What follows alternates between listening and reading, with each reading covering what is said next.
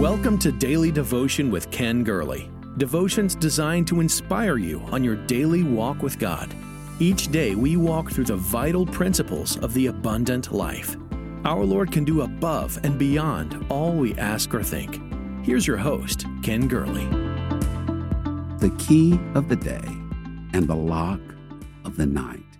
What a great subject on Daily Devotion. Today we pray. That rhymes, and it makes the day rhyme too. Going to God in prayer makes all things right. I love the story in 1 Chronicles 9 describing the role of the temple gatekeepers. These 4 men kept watch at night over the treasury, and a curious statement is found there in verse 27. They had charge of the key for opening it each morning. And from that simple phrase, a songwriter coined the saying, prayer should be the key of the day and the lock of the night. You unlock your day when you pray. Job, that man who suffered so much in what's thought to be the oldest book of the Bible, Job had a tremendous prayer life.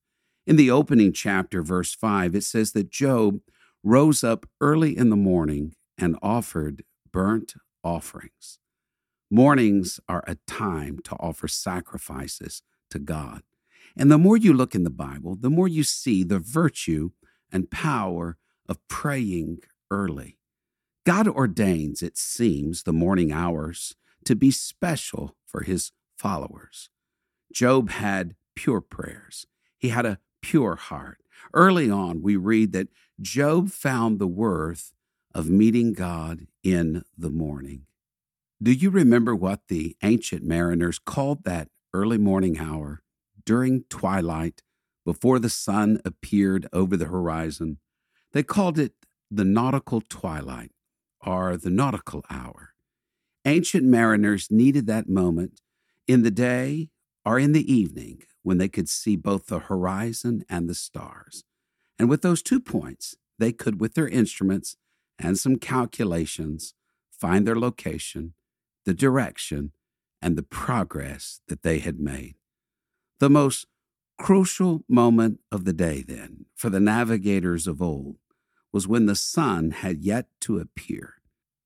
For when that greater light that rules by day appears, then the lesser lights that rule by night began to disappear.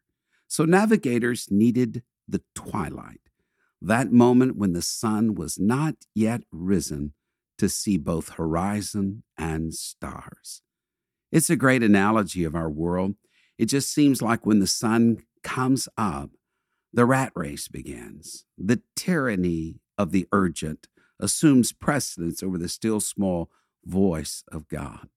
The longer we wait to wait on God, the less apt we are to pray, because squeaking wheels are going to demand the grease. What's so special about those morning hours? It's probably the best time we have to get alone with the author of the abundant life. John Wesley began his journey into a life of holiness with 4 a.m. prayer. Charles Finney credited early morning prayer as the secret to those great awakenings. James McCready of the Cane Ridge Revival fame would gather people together for early morning prayer. And oh yes, Evan Roberts in the Welsh Revival credited the early morning prayer of those miners for ushering in the revival.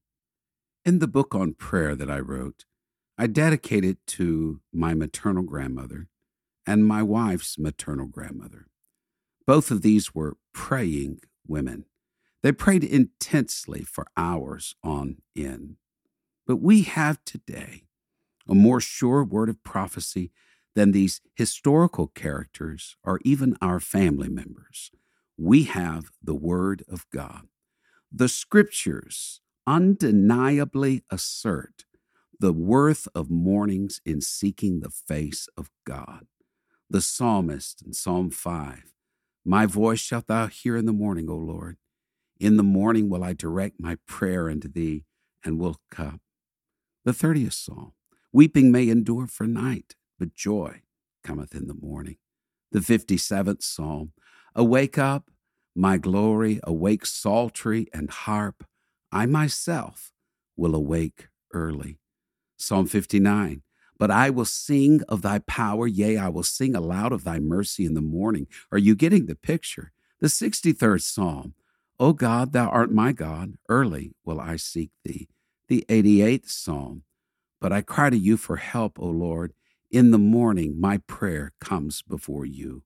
And the longest psalm of the Bible, 119th Psalm, I rise before dawn and cry for help. I have put my hope in your word. Circle back to that 49th Psalm. The psalmist contrasts the wicked, whom he calls those who trust in themselves, with righteous people. What is said of the righteous? That they will prevail in the morning. Something about the morning hour invites victory. The Muslims have 5 calls to prayer. Traditional Judaism has 3, morning, noon, and evening. We, as New Testament believers, are taught to pray without ceasing. But it's worthy and good to note the power of morning prayer. We see this in the lives of saints in Scripture. Abraham, the father of faith, a friend of God. In Genesis 19, he got up early and stood before the Lord. Divine relationship can come in the morning. What about Jacob? Now that's interesting. In his encounter with a heavenly being at daybreak, we find heaven saying, "Let me go, for it is daybreak." An abiding Jewish understanding that angels come early to receive our prayers, and when the sun shines in its strength, they depart to take our prayers to heaven. I don't know if that's true or not, but there's something so picturesque and beautiful about our prayers ascending in the morning hours before the throne of grace. Moses met God early in the morning on Sinai in Exodus 34. Divine encounters just seem to come in the morning. We've already noted how David believed his devotion to God awakened the morning, but specifically, David was known to seek God early. We read of one time that David was up in the morning and the word of the Lord came to his prophet in 2 Samuel 24.